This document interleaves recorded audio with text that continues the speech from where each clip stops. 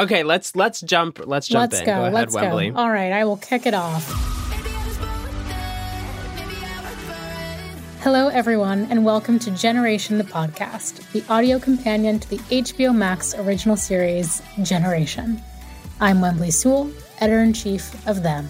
Yes, and I am Gigi Goode, just a drag queen. Today, we are talking to Sharr White, who wrote this episode, and I am so excited. We are going to be talking to Ms. Martha Plimpton, Miss Plimpton if you're nasty, who stars as Nathan and Naomi's mother. Also, Ms. Zelda Barnz, creator of Generation, is back with us today. Before we get into all of this good meat we got to get into, Whembley, let's talk about episode 4. Tasty. Well, I mean, this was a big one for me. Yeah. The reality is, whether you believe it or not, I come from quite a conservative family. You're just going to have to trust me on that one. And it was kind of fascinating for me to see conversations about identity happen from the perspective of parents. Like, I'm so used to like having it in my own circles amongst my own chosen family, but like to see, you know, this process being shown from the perspective of a parent was really, really, again, like I said, fascinating. I think it was really beautiful how it centered Megan's point of view. Complex, of course. I just think we kind of were taken on that ride of her grappling with everything that happened. Needless to say, I'm excited to jump right in. Yeah, I mean, we've gotten to know Martha Plimpton's character, Megan, a little bit up until now. She's been in here, here and there. She's got her meticulous family calendar with, of course, the purple dot for the days that she'll be having sex with her husband, who is played by Sam Trammell. She's a bit of the mother of the bridezilla at her daughter's wedding, which is very clear, very apparent from the jump. But in this episode, we go a little bit deeper with her. So we are so happy to have Martha here. And Martha, I'm such a big fan of your work. I just like The Goonies is one of my favorite. We can get into that later, but I just... Thank you. I'm so happy to be with you guys. Yes. I want to cue up a clip because I think it really kind of paints it perfectly, because Megan, as a mother to Nathan and Naomi, just seems to be one, and I'm saying this with as much as a soft spot as I can, that completely rejects or just like fails to acknowledge reality sometimes of what's going on inside her family. So last episode, we talked a lot about Nathan's big coming out and, of course, jumping off of the boat. And here's a recap of how his family responded.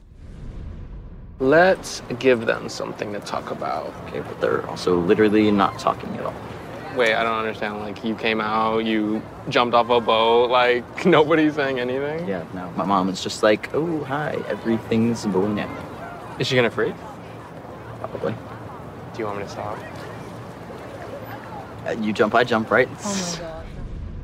Exhale. So, Martha, I just absolutely need to hear your point of view. Why do you think your character is pretending it didn't happen? Like, what is going on there? Oh, my gosh. Pretending it didn't happen. So let's talk about Megan just on broad strokes, yes. right? So she's a conservative woman, but primarily she's an evangelical sort of gospel of prosperity. You know, that big church in Orange County. What is it? Forget it. I'm drawing a blank. We don't claim. Some mega church. Yeah, it's like a big mega church. And you know, Orange County actually is home to more mega churches than any other county in this country. So this is where she comes from. She's also got these friends, right? Patrick and Joe. Now, Patrick, you know, from Megan's perspective, didn't used to be gay, but, he has come out, and Megan, was supportive of him. She was there for him when he came out. But that's a very different thing for Megan than when it happens in her family. I imagine she's had like their whole life plan mapped out and is very much about things going according to schedule and according to plan. Naturally, her teenagers are growing up. They're soon going to be out of the house, but they've already sort of emotionally left her. So the natural way that teens, of course, have to rebel and have to, create their own identities is happening way too fast for Megan. I'm sorry about my dogs, you guys, but this is just, and then her son is coming out as bisexual, which for Megan, that's not a thing that exists. You don't get to pick and choose, right? In her mind, that's what bisexuality means, right? So she sees this as a phase. She sees this as an act of rebellion to irritate her, to hurt her. And so she just wants to treat it like it's going to go away. And the fact that it doesn't, and it just keeps coming back, is really a problem for her. She can't take it. Yeah, she really can't take it at all. And also, just as a mother, she's also dealing with the reality that they're going to leave her soon. As I said before, she's going to have this empty nest situation. Just fundamentally, any mother would have problems with that, particularly a mom who is a stay-at-home mom whose sole focus and sole concentration is on her family and on her kids. And what does she do when that's over, when they go? Who is she? What is she supposed to be? Like, is she just going to be stuck with her husband the whole, That's like a tough pill to swallow for sure. Exactly. As a mother. And this spoke to me a lot, this whole storyline, because this is exactly how my dad was with me when I was coming out, and that he had, like, his brother is gay, and that was his only window into gay culture. And of course he had to accept it because it was his brother. But as soon as the script flipped and it happened to one of his own, he just didn't know how to handle it. So it was just like a denial. So something I like seeing in this particular storyline is when it comes to, my experience, it's usually the mom who is on the side of the child and the dad who is dealing with that sort of denial and unacceptance. But I like the reversal of this, because you have Sam, who plays this like clueless sort of dad who's just like wants to be on everyone's side. But Martha, I'm curious, when you first read this role, what made you want to play this character who's very different than your past roles? I'll tell you that all I knew of her was the first episode, which I thought was very funny. And then I spoke with Zelda and Daniel, and we just talked about the script, and we talked about some of their ideas of where she might end up going. I took a bit of a leap of faith based on that, because it was really more about the script in general, the script as a whole, that I really wanted to be a part of. I hadn't ever read anything like it, or anything that was structured like it before. And I also certainly felt it was a completely new take, this story, or stories like this, because it came from Zelda, and of course from Daniel too, but it was Zelda's experience as a young person, that just made it feel so much more authentic and so much more honest. And I wanted to be a part of that.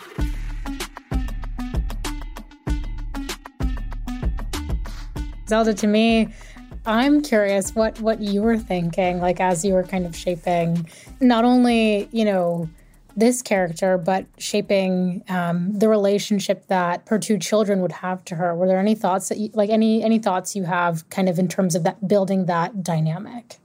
Since the show came out, I've had so many like friends' parents reach out to me to say, like, I think I might be a little bit more like Megan than I realized. That's exactly the dialogue that we kind of want to start with this show, is like people realizing that they have these inherent biases against specifically bisexuality. A lot of parents have been saying things like, I also kind of didn't really think bi was real. And it's funny that this show was kind of starting that conversation, definitely. We were playing around with this idea of this woman who like runs her family and is pretty controlling of her whole family. Like, she always kind of wants to control everything. And we see that also with her oldest daughter's wedding. She just like plans the whole wedding, and she needs it to go exactly how she wants to go. And she has this big calendar where she plans out everything that happens. She's just focused on like maintaining an image to the outside world. She is really trying hard to maintain some semblance of control over them in a way. And they are really starting to like not have it anymore. Well, the one thing I will say, kind of going off of that, is, I mean, this whole show is tied inherently to identity and the exploration of it. And obviously so much of that is inextricably linked to queerness. But I think when you look at Megan, a lot of her identity, like you all have said, is wrapped up in being so controlling and so uptight.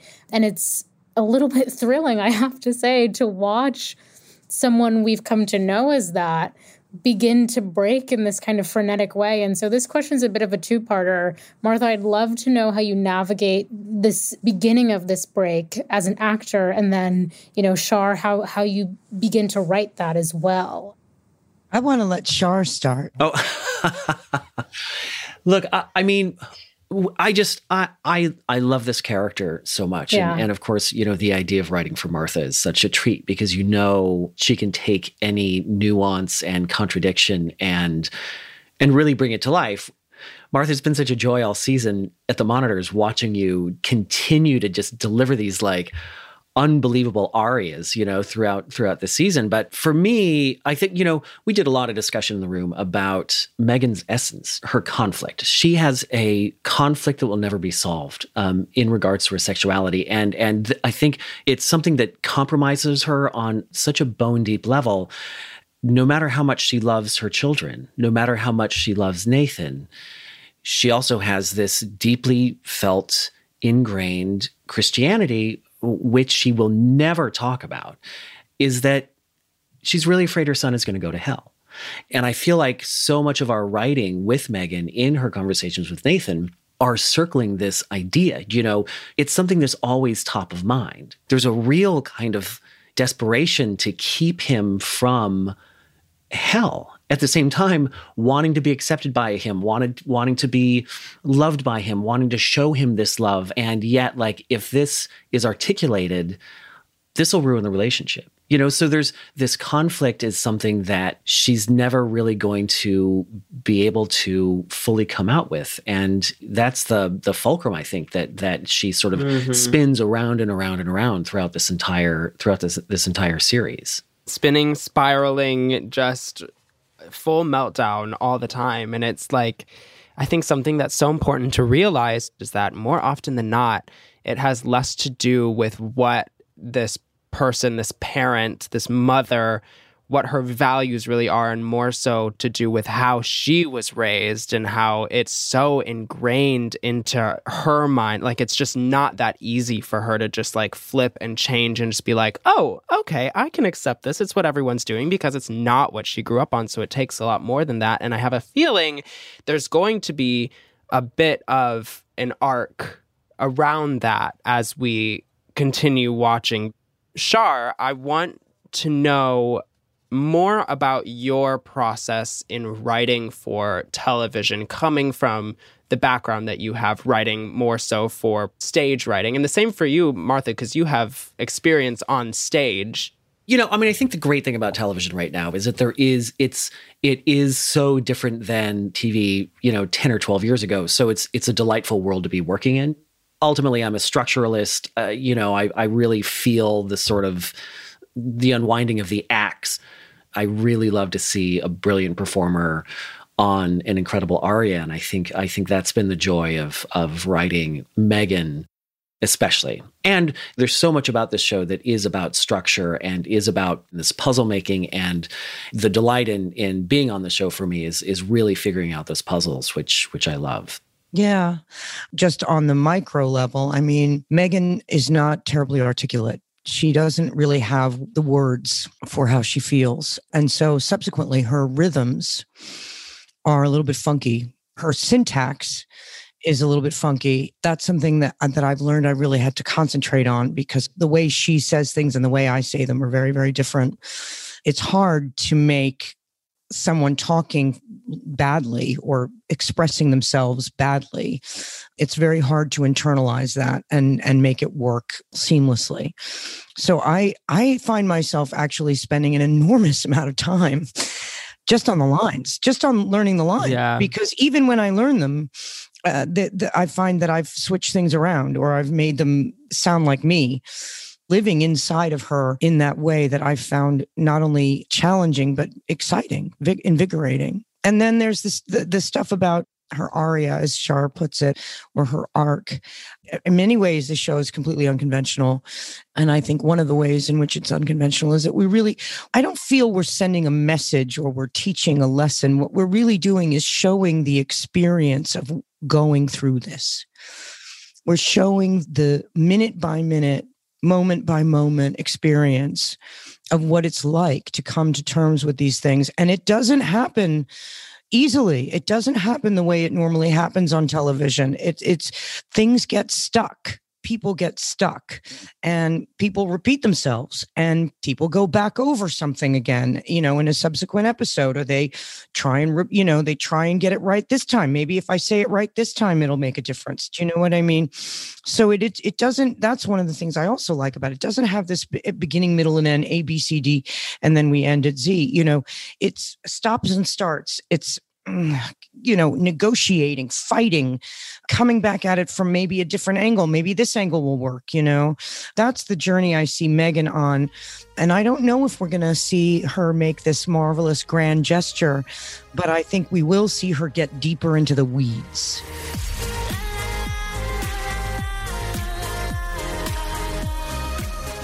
We're talking about episode 4 of the HBO Max series Generation, and we're going to get into a lot more after a quick break.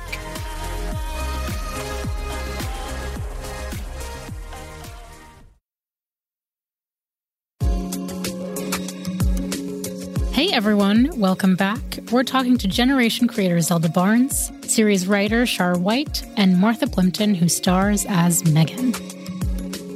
I imagine too, Martha, for you, is it like, Megan is a character who she kind of skims over the surface of what she means. Do you know? That's right.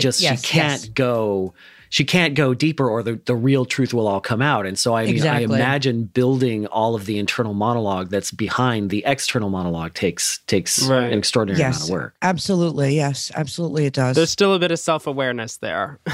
Yeah. Or self-hindrance. Like, I feel like you can feel, everything she wants to be saying at the surface of all of the frustration or, outbursts or again, the moment in the room with the snacks, which we'll get to later. Like, there's so much underneath the surface. And one of the things that I really felt was that there was still a beauty in the flaws, even though, thinking about this character, I could see how it mirrored my own life and that own pain and that own struggle, and wishing that, your parent could be something else in one particular moment, or not knowing exactly what they're saying behind your back while you're listening in another room or anything like that. There was still so much beauty in the flaws. And I would love to know kind of from all of you, like, as you were crafting these imperfections of this character, how did you write her, act her, perform her in a way that people could still, relate to and empathize with, knowing that, again, those flaws existed and were very real and are hard to get across on screen, especially today? I think the most important thing to remember about Megan, honestly, is that she really loves her kids. And it's just scary for her to see, change. I think she is a woman who's very afraid of change. Almost everything she does is motivated by her fear of change and her love of her children. That's kind of her motivation to keep remaining in denial and keep kind of fighting him on it, even when ultimately it's very difficult to deny. Yeah, and we really spent a lot of time in the room too, right, Zelda? Struggling against judging her and being judgmental of her. And I think the more we delved into her fear and her sense of loss, and also this earth-shattering loss for her, which is she had planned out this perfect world as a good Christian, and everything was supposed to go like this, A, B, C, all the way through, and it's just not, and it's not ever gonna, and what is she gonna do? And I think the more we kept at that idea, the more human she became for us. And I think, look, I couldn't play her if I didn't find something to love in her. And even though she's completely different than me, and night and day, I still think I identify very much with her fear of change and her love of her children. And, I'm not a parent myself, but I completely can identify with her terror.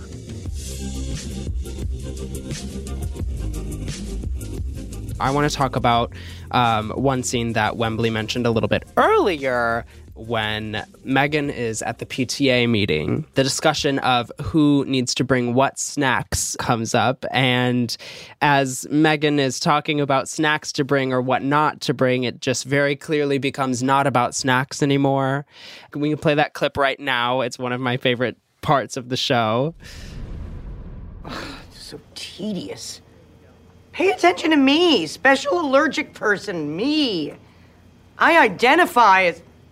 I'm sorry, but there was a time when people were just normal. You know, just...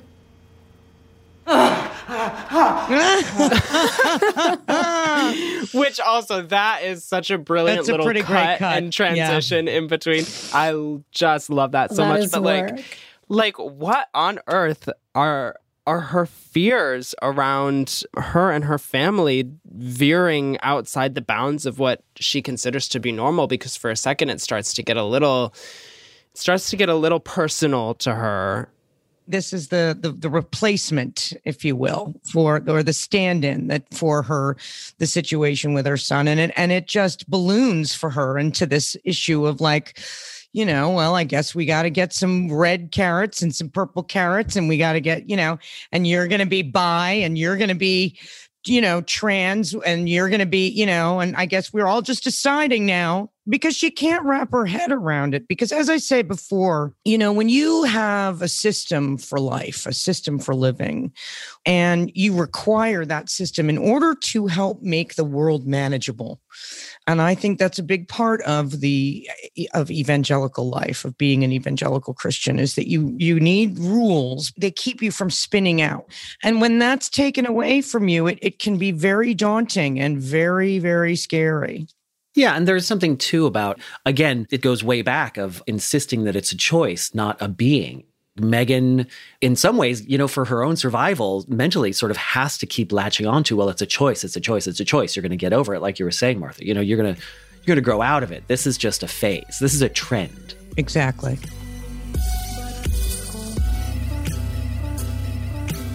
We had some really fun. I mean, I think we wrote the backyard scene with with Megan and Patrick and Joe dozens of times. I think just because like we were having so much fun in the many different iterations of her saying, so if you're bi, just choose the woman. Right. You know, which is sort of exactly what Z was talking about, and really this delightful way that Megan is spinning out, you know.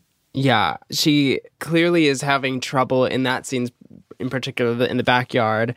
There's just something in her that it's just killing her that the other people in the room are not giggling and laughing at her little punchlines that are just these points. She just wants everyone to agree with her, and not even her husband is on the same page as her in this moment. It's, I think, just driving her absolutely crazy. It's driving her up a wall. It is driving her up a wall. But also, I think in that, when we get into that scene, I think that she's not even conscious of what she's doing. Yeah. She doesn't realize that she's just horribly offended Patrick and Joe.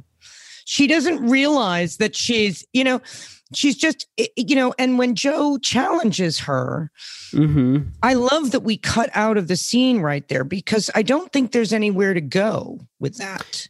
Exactly. You know what I mean? She would have found a way to change the subject anyway. She would have, and the bottle did it for her. But let's go ahead. Let's play that clip really quick. I have a feeling that Nathan likes a little drama. They all do. They all like to say, I'm this today, or today I'm that, you know, and have all their friends comment and put likes on their posts and whatnot. But half the time, they don't even know what the words mean. My point is that I know my son, and I know what will make him happy, right? And that is all that I want for him. It's his happiness. With a woman. Cue the broken bottle. There's a couple of things I want to talk about with this scene. And the first one I want to know from Martha and Sharr, do you have like some specific parent-child relationship that you use to drive this storyline, that whether that's something you've seen on television, it's in your personal lives. What are you tapping into? Me? Honey, we're going I there. didn't write it. I don't have parental experience with a Megan per se. I mean, I'm a child of the 70s, so we were just like Cotter children, but I mean, my real interest in Megan is, I've used the word compromised, but I'm so continually fascinated by people who are profoundly compromised, and what this does to one's entire life in terms of the rules that this person must lay out in order to walk the line of what this person thinks is the truth. I think that's the fun of really exploring this character as a writer, is that you really have to weigh every word in how is she supporting the illusion that she has of herself, while at the same time being someone that we can all really see through. It becomes this sort of life or death struggle to not be exposed. And so she's desperately trying not to be exposed for, Patrick and Joe calling her a bigot, or, it's like to keep this civilized lid on these really dangerous feelings for her is a minute by minute struggle, I think. It's gonna boil over. Well, and I love us also just witnessing the devastation that Nathan feels when he's overhearing this conversation. You really get the feeling that there's no place for him to turn to be understood except for this extraordinary group of friends he has. Luckily, he has a great chosen family, so. Absolutely. I mean, I think that is a great way to end this on a good note in regards to finding your family and knowing who's going to support you and lift you up.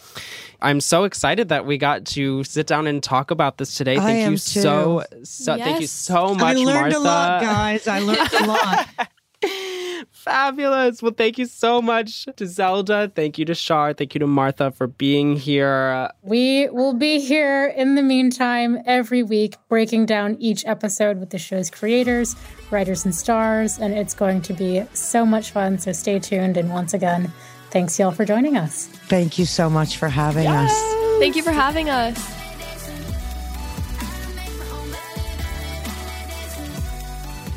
Generation the Podcast is a production of HBO Max and iHeartRadio, hosted by us, Gigi Goode and Whembley Sewell.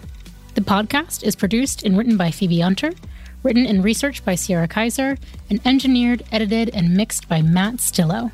It's executive produced by Ethan Fixell. If you haven't already subscribed, rated, or reviewed Generation the Podcast, please do so on the iHeartRadio app, HBO Max, Apple Podcasts, or wherever you get your podcasts. And of course, be sure to watch the series itself on HBO Max. Thanks for listening. We'll be back next week.